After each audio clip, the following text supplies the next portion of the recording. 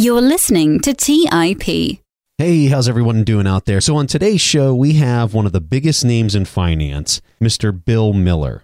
In the past, Bill has been named the greatest money manager of the decade by Morningstar and part of the Power 30 by Smart Money, and he's a member of the All-Century Investing Team by Barron's. When Bill was the chief investment officer for Legg Mason, he managed over $75 billion.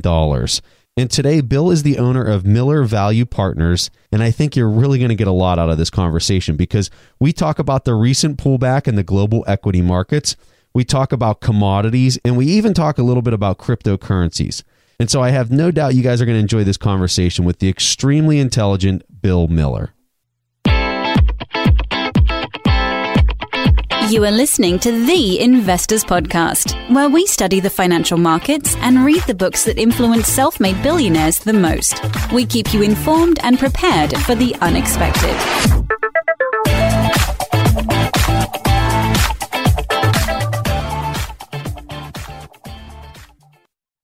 All right, so I'm here with Bill Miller. Always such a pleasure to have you on the show, Bill. Thank you so much for taking time out of your very busy day to be with us. It's always just such an honor to have you here. Oh, thanks, Preston, and happy to do it. You do a great job. Thank you, sir. Thank you very much. Well, the story that I think everybody's talking about is this inflation growth, the bond sell-off, the tax cuts. A little over a year ago, whenever we talked, it was probably about 14 months ago, you had suggested that you agreed with Ray Dalio and some other guys that were saying that they thought that the bond market had hit its bottom in the summer of 2016. And you even told us on the show last time that you had a small short position on bonds. And so far, that has been an incredible call. And I'm kind of curious how you see that continuing to mature. Do you think that trend is going to continue, or do you see it kind of hitting a peak at this point? Yeah, I still have the short position. It's bigger now. But I think that it all depends on the data. It all depends on inflation and economic growth. And the trends that we see, or that I see, are that it's likely to be the case that both of those, certainly inflation is likely to have some upward pressure on it over the next couple of years. And bonds are still too cheap in the sense of yields are too low. Bond yields are too low, in my opinion, and I think that they're going to have to move higher. But over the next couple of years, they could move into the fours. And I think that I think Europe, by the way, is about 12 to 18 months behind the Fed. So I'm actually probably going to put a reasonably solid short position on in German 2-year in the not too distant future. I think that's going to move up to about where our 2-year is in the next 2 years. You said you think it's going to potentially go up to 3.3% on the yield by the end of the year. Did I hear that correctly? Well, I think that we have the direction is higher on the yields. I don't have any special insight into exactly how high when I look at the inflation numbers that we see, and the Fed still isn't at its inflation target. And typically, again, when inflation starts up, it tends to move fairly slowly in the first couple of years. So I think the bond bear market will be benign, but we got to around 3.25 in 2013 during the taper tantrum, and that's a reasonable target, I think. Interesting. So in the past, we have seen the Fed say one thing and then do another. And most recent, back in 2016, when you saw the 50% correction, and all the talks about tightening stopped, and they became a lot more accommodating. Do you think that if we should again experience a significant correction, that we will see a similar pattern of them becoming a lot more accommodating once again? I think the Fed has been fairly clear that they are what they call data-driven. The question is, how do they assess the data? How do they weight the data? Back when the market sold off in 2016, that in the first 6 weeks of that was because of what people thought were legitimate concerns about China, about Russia. Stan Fisher had talked about 4 tightenings in 2000 in that particular year. So I think that the market got spooked by those macro things, but I think the Fed is unlikely to change its approach to the gradual tightening as long as the data is consistent with what I think we're seeing right now. So I don't see any risk to recession, and I think we're in a global synchronized recovery. But I think that the real question is going to be the inflation rate. So our real rate's going to be moving higher. So let's equate this to the stock market then. So last time we talked, you said the impact of rising rates on the stock market was highly dependent on the speed at which that bond sell-off would occur.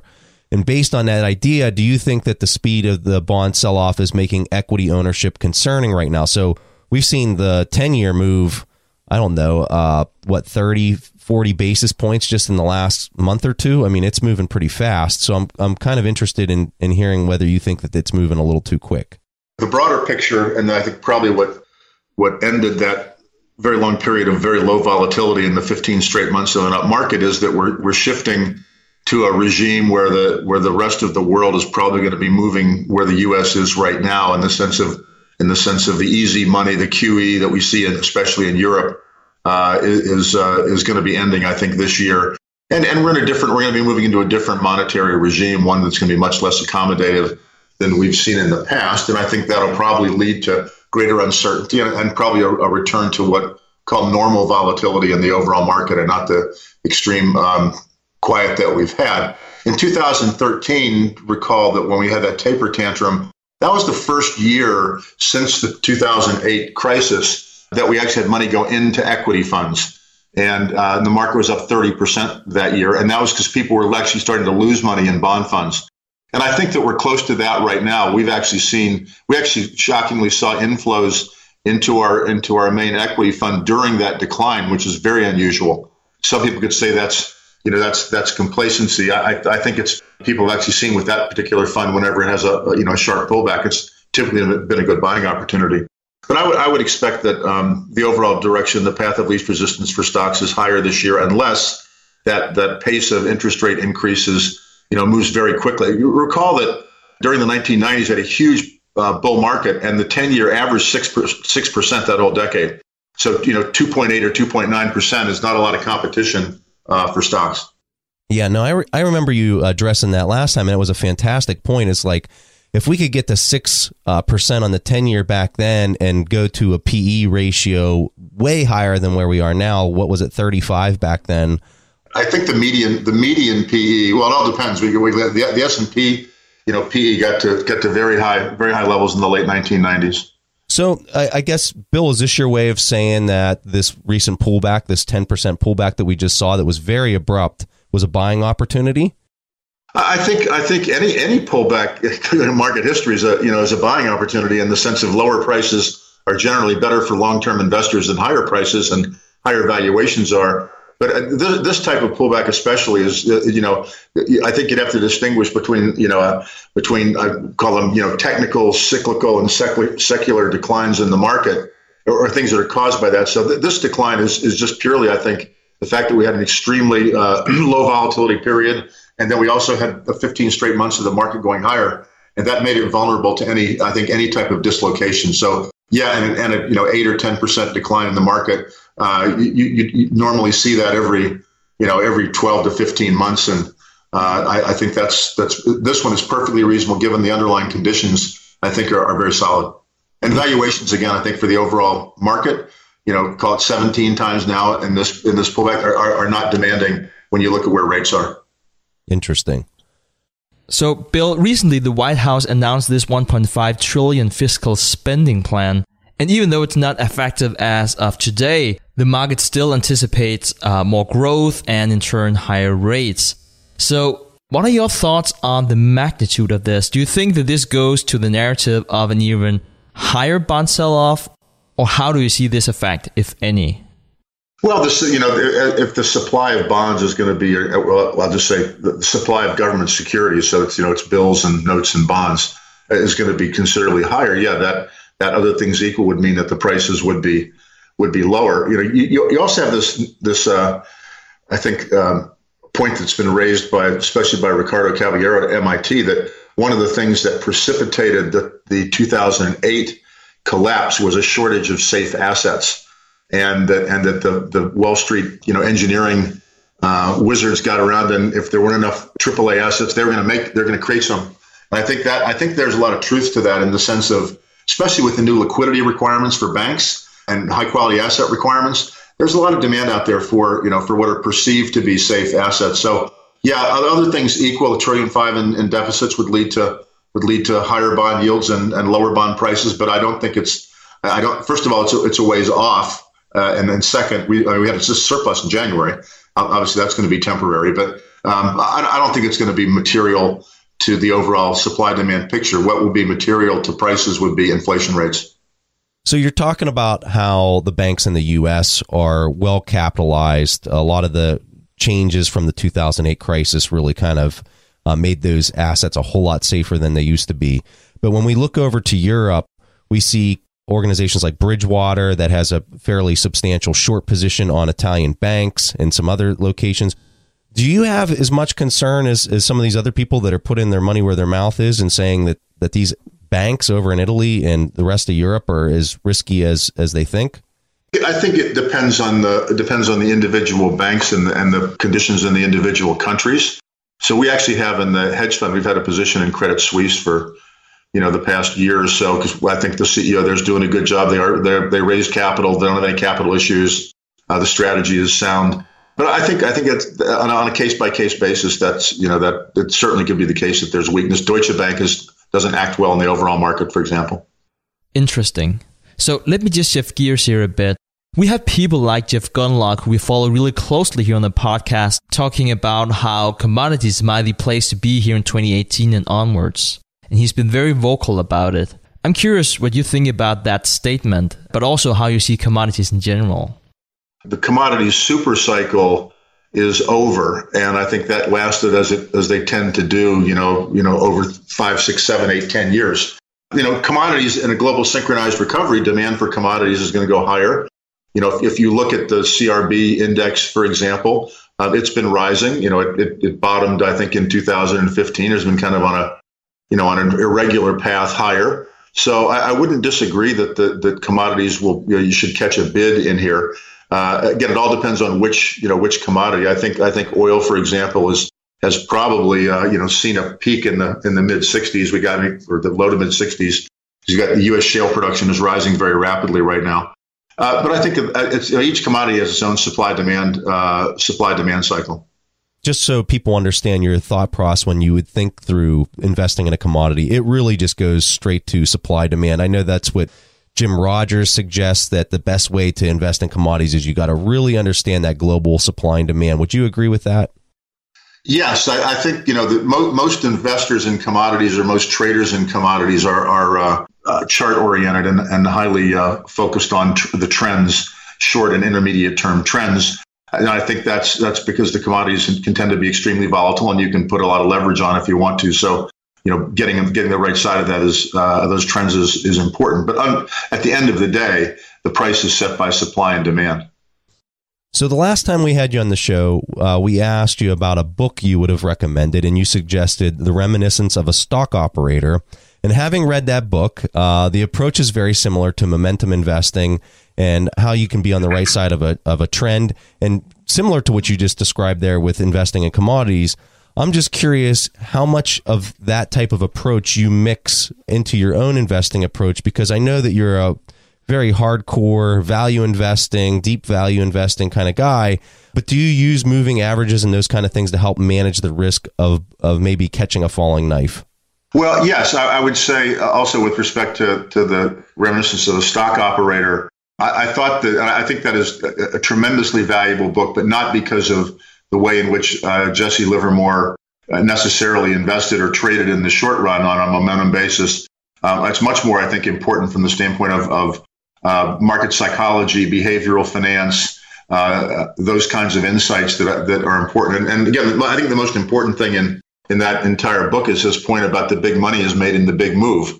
So most people aren't really thinking about that. They're thinking about much shorter term moves. But to get to the questions that, my son who works with me he's got a CFA, but he just got his CMT, his Chartered Market Technician designation too. And I think when we think about charts or we think about momentum, what we're really thinking about is what we think charts do is they help you visualize fundamentals, and they help you visualize the supply-demand balance at a price.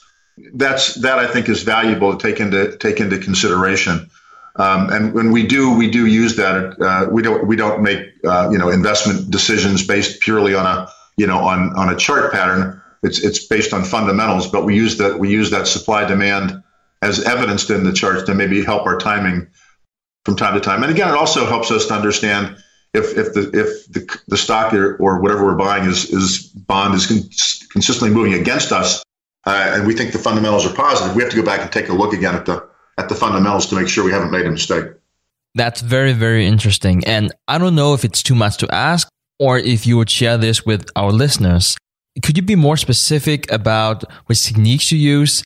Do you, for instance, use moving averages? Yeah, it's a combination of moving averages. We look at the 10-day. I tend to look at the 10-day, the 50-day, and the 200-day to get a picture of that. And what also is because other people tend to actually make decisions on moving averages, you can get a sense about where they're coming in. If you look at 10% corrections or corrections to the 200-day moving average, I think something like 80% of those things going back 20 years have gone through that 200-day at an undercut low before bouncing.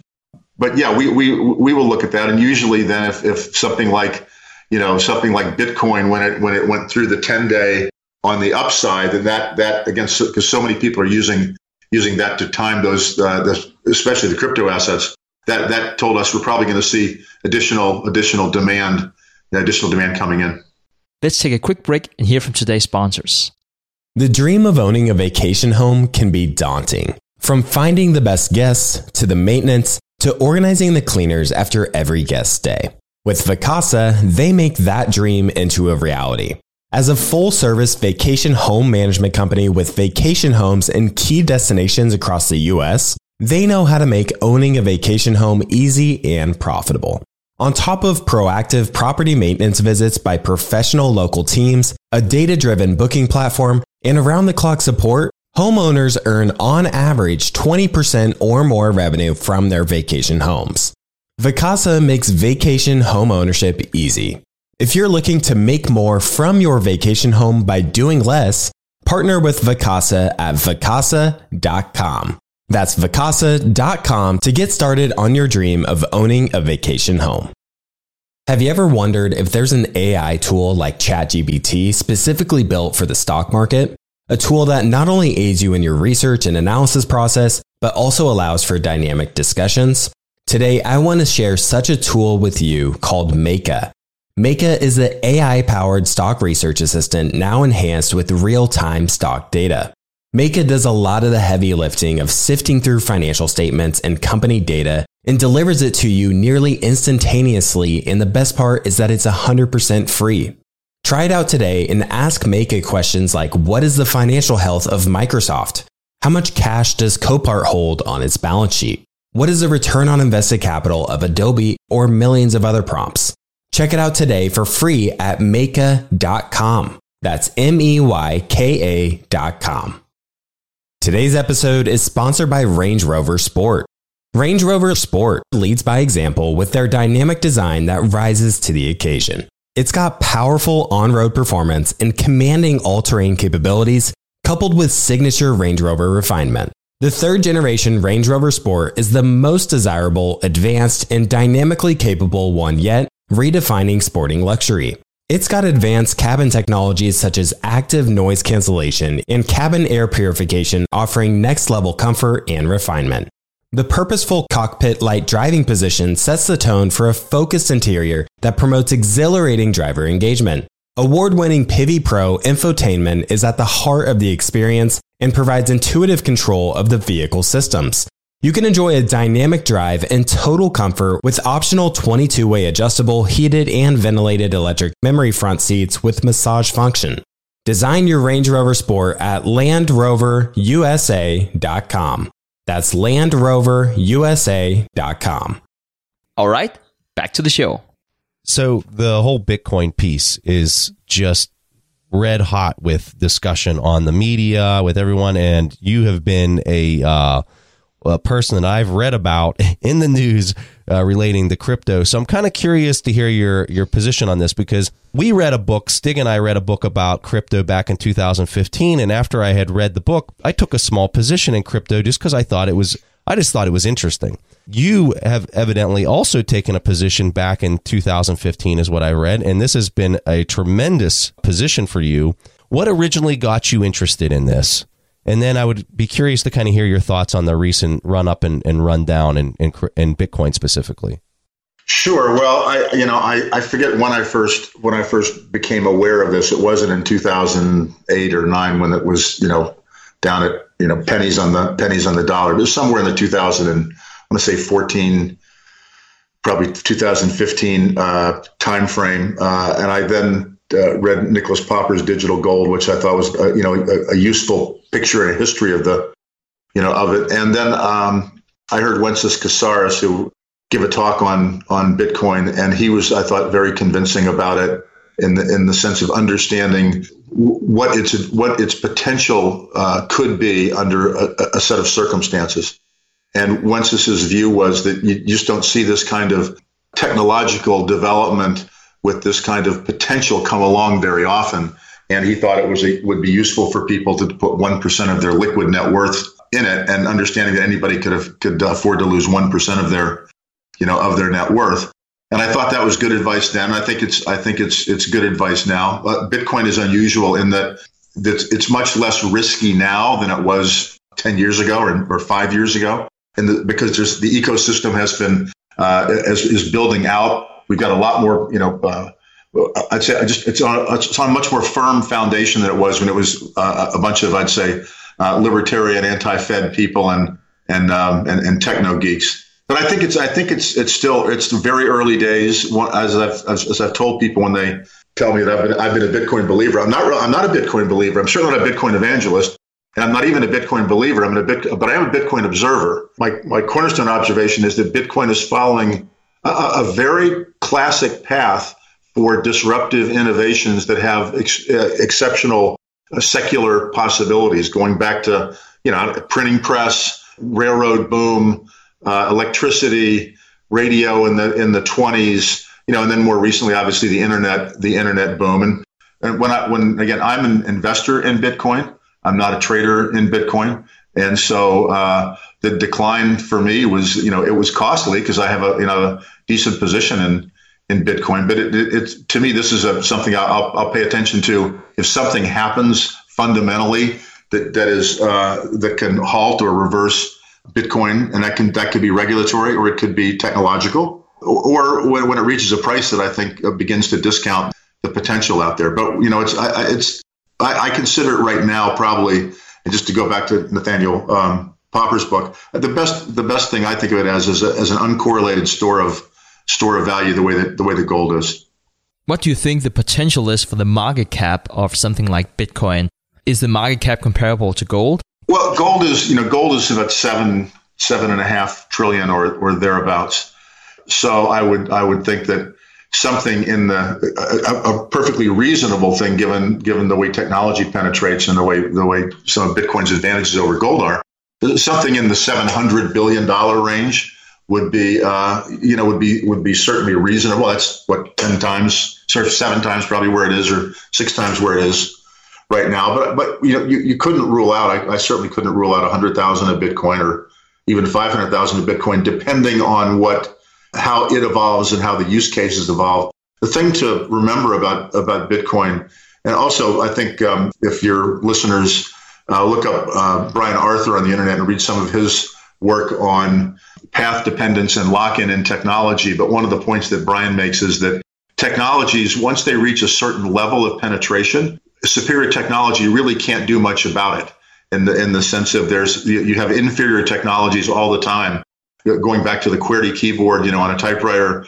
or more recently when the internet was getting going, people pointed out that the TCP/IP protocol was a really a bad and problematic thing. And I remember Bill Gates saying that they could develop a much better protocol than that and a much more effective one, but it didn't matter because that had already won. Same with the beta and VHS. So the fact that Bitcoin has a lot of issues with it doesn't mean that it won't actually fulfill what many people think it could do.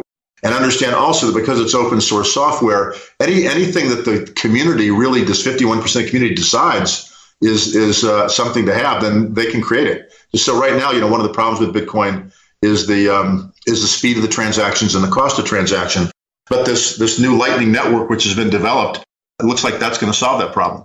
So I think that it's a very complex area, and having a strong view one way or the other is likely to, I think, make you biased when it comes to evaluating what's happening.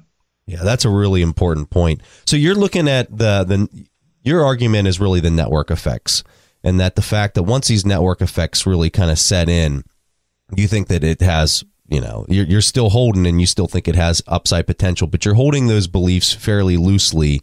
And you think that that's probably one of the most important parts probably for somebody investing in this, is that they don't get too pulled in one way or the other, that they keep their mind open to the possibilities of how it could turn out? Yeah, absolutely. I mean, I've been kind of surprised at I'd say the strong views of people of very eminent people in the financial community, the very strong views they have about, it doesn't engage my emotions quite the way it apparently does other people. I'm trying to look at it dispassionately and critically. So let me ask you this, because this went clear up to 20,000. We saw the price go down to, I think it was 5,000, 6,000 just recently. And now it's back up to 10,000. I mean, this is like the wildest roller coaster ride ever. How are you able to manage your emotions in this so well? Because you said that it's just down to the fundamentals. If the government changes their position on it, or from a technological standpoint, something changes, then you'd be a seller at that point. But if not, you're just going to continue to ride the wave, even though the wave is like a Cat 5 hurricane. So I'm kind of curious. The question is how do you manage your emotions through something like that? Maybe because I was dropped on my head when I was a baby, so I don't have that. I don't have that visceral reaction that many people do. I've always thought that lower prices made assets more attractive, other things equal, and higher prices made them less attractive. But Amazon went down over 95% in 3 years. It turned out fine. And I think that the real question for me on this kind of stuff is, Buffett has made a comment that with respect to stocks, that if you can't stand to see your stocks drop 50% peak to trough, then you probably shouldn't be in stocks, because they can do that.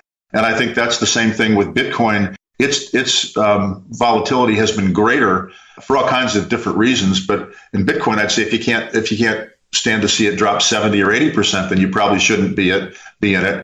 And I think most people that kind of trade these things trade them exactly wrong, which is when they'll buy them on a spike, or they won't buy it when the price is flat and going sideways for a while. They wait till it goes up and then they buy it, and then it probably goes higher because they don't buy it at the exact top.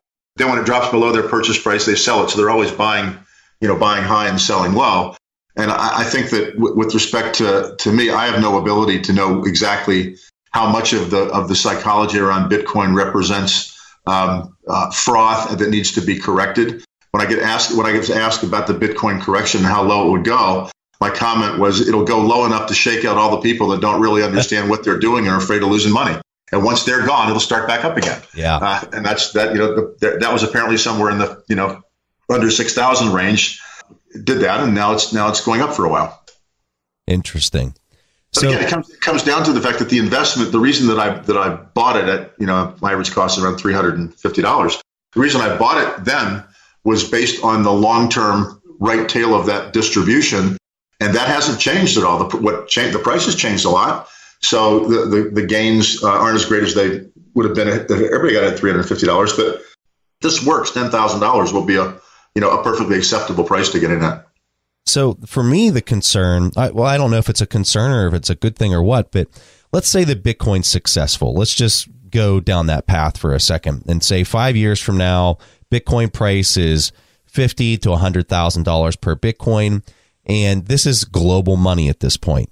And it's global money that's easily exchanged around the world, and it's a fixed monetary baseline. Do you see loans? Because, at that point, everyone's going to want to be using Bitcoin, especially if they could drop the transaction fees, which I know that they're promising with the Lightning Network that might be a possibility, that these transaction fees go down. This is going to be a drastic change to economics around the world as we know it, because who's going to want to use the dollar if the central banks or the euro, if the central banks are just printing? I mean, you got a supreme currency here if this would actually happen. I mean, I don't know what that would look like. And I think that it's going to be a drastic transformation that I think no one really can comprehend if that is a true statement. I'm kind of curious to hear your thoughts on some of that. I think that it's unlikely that Bitcoin would ever challenge any of the reserve currencies, precisely because it's got a fixed supply of it, and it's got a fixed schedule by which it's issued that changes every 4 years. So that in itself makes it, so every other currency in the world has some form of deflationary aspect to it in the sense of over, long period of time. I mean, the Fed wants the dollar to depreciate by about 2%, 2% a year to have the inflation rate, and with Bitcoin having the exact opposite. So what Bitcoin does, if it quote works as money, is it deflates hard assets and it deflates anything that's priced in its terms. So if Bitcoin again works the way that I think some of the evangelists think, is what happens as you hold it is the price of food, cars, houses, everything drops relative to Bitcoin. So it deflates all those other goods and services. I think the problem with that is, and it's been pointed out, I think, by monetary theorists, is that kind of bakes into it then this behavioral paradox to where you could theoretically reach a point where nobody wants to sell their Bitcoin, right? So it goes just hyperbolic or parabolic up, and then so it can't be used for transactions because no one wants to transact in it. But then at some point, what happens is it reverses and then it collapses. So it has built into it much higher volatility than anything that usually would be thought of as money. But the idea that the volatility by itself makes it not money is ridiculous on its face, because you can look at the Venezuelan bolivar and see what's happened to it and its volatility, or the German mark in the 1920s, or the Zimbabwe, they're extraordinarily volatile. They just happen to be collapsing all the time. Yeah. So, but they were money in legal tender in those countries.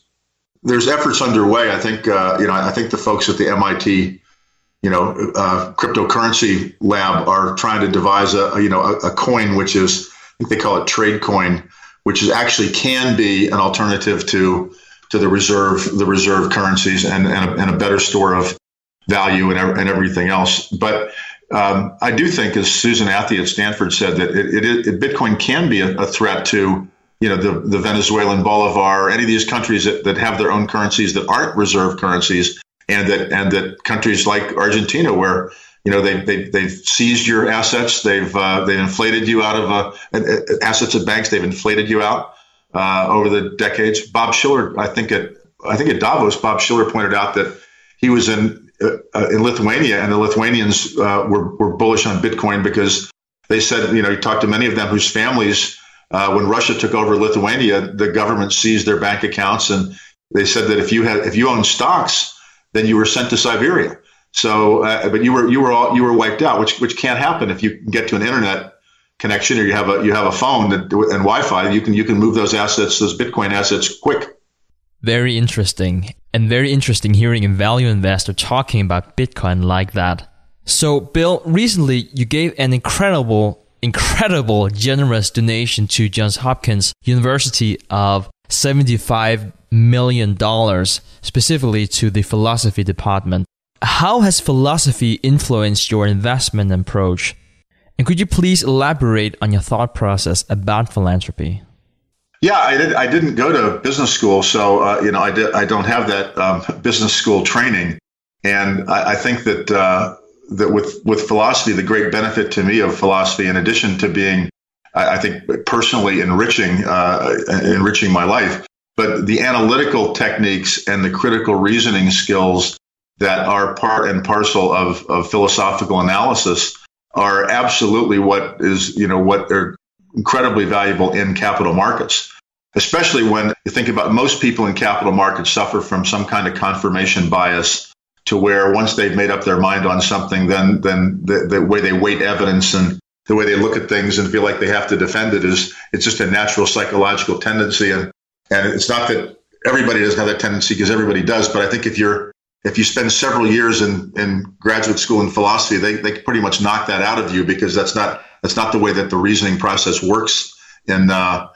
philosophy. And so when you have people with strong opinions on things, whether it be like Bitcoin or Amazon for so long, typically means that those reasoning skills can probably provide some insight that can't be provided elsewhere. The Austrian philosopher Ludwig Wittgenstein talked many times about crisscrossing the land in his philosophical investigations, about crisscrossing the landscape and looking at problems from many different perspectives and angles. And then even more practically, I'd mentioned somewhere that with respect to Bitcoin, I had gotten some insight from a book by a very eminent philosopher named John Searle, who's out at Berkeley. And he wrote a book called The Construction of Social Reality. And it deals with things like money, marriage, property rights, things like that he considers socially constructed, and he contrasts those with things that he calls brute facts, which are facts that are true no matter if there are any people at all. Like the Earth is 93 million miles from the sun, whereas that doesn't depend on people, but monetary systems do. I learned in philosophy from studying William James and John Dewey and Charles Sanders Peirce that the true-false dichotomy is not often very helpful. I found Searle's book, whether there's anything he said in it which is true from a philosophical standpoint, it was very useful to me in illuminating Bitcoin. And so William James that's what the American pragmatist focused on was truth as usefulness and truth as part of a long-term quest and not something which is externally sort of immaculately conceived. Let's take a quick break and hear from today's sponsors. Support for this podcast and the following message comes from Corient. Corient provides wealth management services centered around you. They focus on exceeding your expectations and simplifying your life. Corient has been helping high achievers just like you enjoy their lives more fully, preserve their wealth, and provide for the people, causes, and communities they care about. As one of the largest integrated fee-only registered investment advisors in the U.S., Corient has deeply experienced teams in over 20 strategic locations. They have extensive knowledge spanning the full spectrum of planning, investing, lending, and money management disciplines. Leverage Corient's exclusive network of experts to craft custom solutions designed to help you reach your financial goals, no matter how complex they may be. Real wealth requires real solutions. For more information, connect with a wealth advisor today at Corient.com. That's Corient.com. Corient.com. As someone who's constantly on the road and traveling, Briggs & Riley has been a game changer that ensures my travel experience is phenomenal. I'm a satisfied customer of Briggs & Riley myself, and I can certainly tell you that their luggage performs. It's extremely durable, it has amazing features that make packing and getting around easier, and they have the best lifetime guarantee in the industry. If your bag is ever broken or damaged, they'll repair it free of charge, no questions asked, even if your airline damages the bag. They also just released their Simpatico collection of hard-sided luggage. It has this new one-touch feature which allows you to expand your luggage, pack it, then compress it to its original size so a carry-on can still fit in the overhead compartment, plus many other cool features. If you want luggage that was awarded the best carry-on by Forbes, then now's the time to get it. Get your new and improved luggage at Briggs-Riley.com. That's Briggs-Riley.com. Take your business further with the smart and flexible American Express Business Gold Card. You can earn 4 times points on your top 2 eligible spending categories every month, like transit, U.S. restaurants, and gas stations. That's the powerful backing of American Express. 4 times points on up to $150,000 in purchases per year. Terms apply. Learn more at americanexpress.com/businessgoldcard. All right, back to the show. Amazing. So with all that said, there's all these cognitive biases out there. I don't know if you've ever seen this chart that the Visual Capitalist website put together, but they tried to list all these different cognitive biases. It was a really cool chart. In fact, we'll throw it in the show notes of this interview so people can look at it. But I'm curious what you've been around new investors. We got so many listeners of the show that are fresh out of college or they just completed an MBA. What cognitive bias do you think tricks a lot of new investors the most? Well, first of all of them trick investors, and everybody is subject to them to one degree or another. The two that I think probably combine to create the most problem are recency bias and myopic loss aversion. So what happens is people in recency bias, as you know, people overweight the most recent information, and a lot of times that information is price action and not fundamentals. But even when it's fundamentals, they'll tend to overweight it if it's negative or positive for that matter. So you get extremes on both sides. And then the loss aversion kicks in because, it takes the coefficient of loss for most people is 2 to 1. And so they have to have twice as many gains to offset, a certain level of loss. And more importantly, they feel the pain of a loss losses are twice as painful as the same amount of gains. And so you put those two things together and it causes people to overreact dramatically to declining prices, and especially if they appear to be fundamentally driven. And you see that over and over and over again. And one of the things that, there's a study done of credit default swaps after the financial crisis, because that was what people were, keying in on as how risky were bonds, because what were the credit default swaps selling at, and what was the implied probability of the bond going under. And then after the whole thing was over and the markets had recovered, the academics, looked at it, and the credit default swaps had almost no predictive power with respect to defaults. They overestimated the defaults radically because we were in a financial crisis. And when the financial crisis, ended, then those probabilities completely reversed. I think that the most important message that I could tell investors, new investors especially, is that the economy grows most of the time and stocks go up most of the time.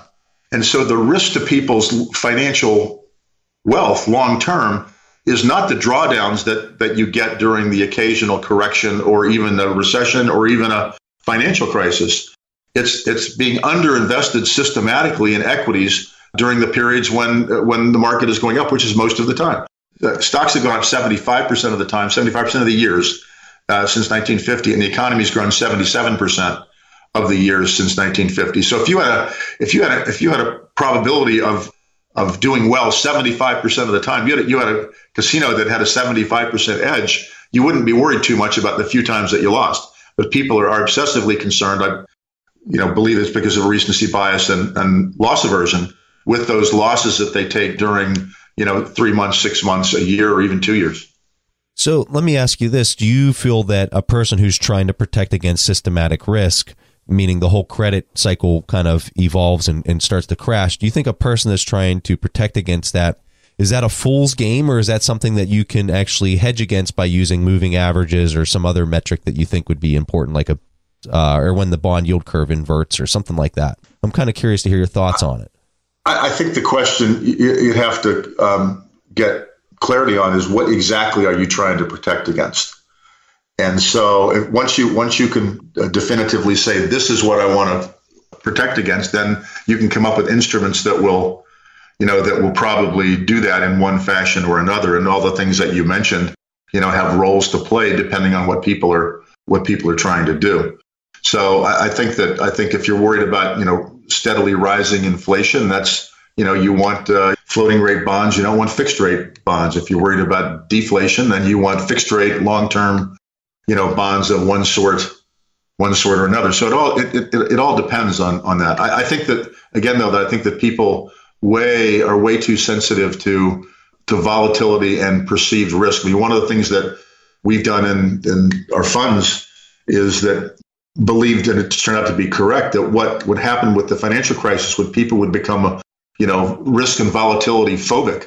If you could just make one decision, in 2008 or 9, it would be whatever the market thought was the riskiest thing, buy it and put it away. And that would do really well over the next 10 years, which it's done. So in continuation of your point about the recency bias, have you heard a very popular belief out there in the markets, but where you also discounted the magnitude of what's being said? Whenever I hear sort of extreme predictions or predictions given with great emotion and emphasis, I would tend to believe that those are probably wrong. Extreme things don't happen very often. And also that having a dogmatic opinion in the market is a very risky and dangerous thing to do. One of the things that always, annoys me when I hear it is when people say, well, the easy money's been made. And I hear that a lot in defending after something's gone up a lot.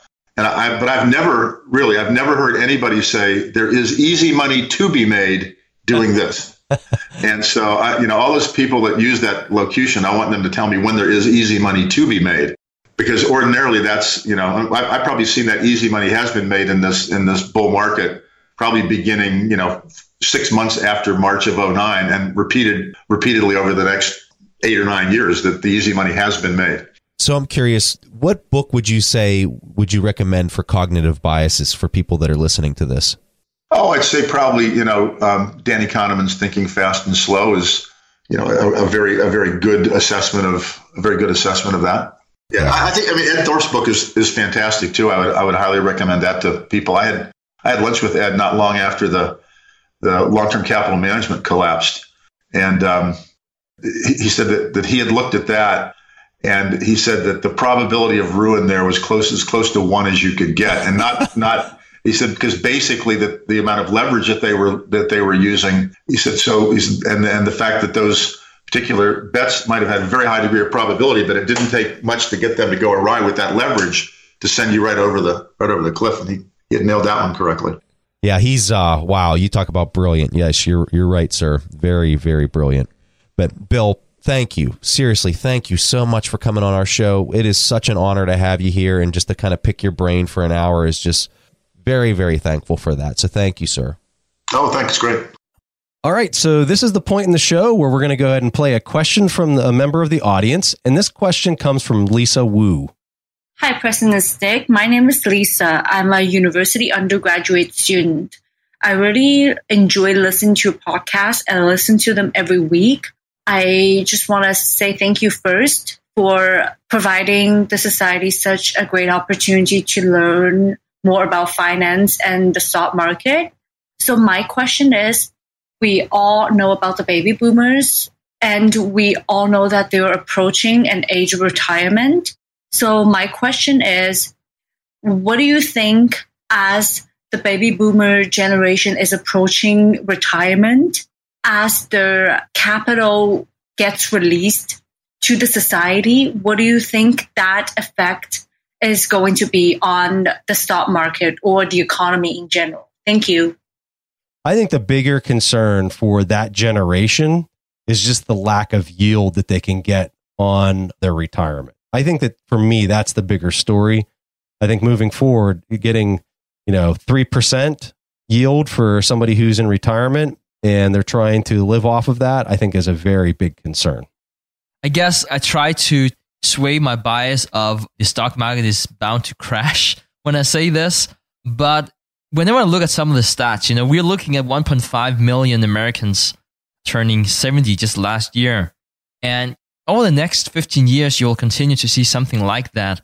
And the thing is that generation have a lot of the portfolio in equities. We're talking upwards of 70%. And that's a lot, especially because, as Preston mentioned before, you don't have a lot of yield. So the stat I'm looking at here, and I guess you can find similar stats or they would say less or more, but here it says that the average boomer has only 136,000 saved for retirement. So whenever you have that kind of money or you don't have that kind of money, because it's not a lot to live off whenever you retire, I can see why you would take riskier investments. So you might keep being in stocks, even though what I think might happen is that a lot of baby boomers might look at higher yield opportunities, which will entail a lot of risk, especially in these times where the yields are so low.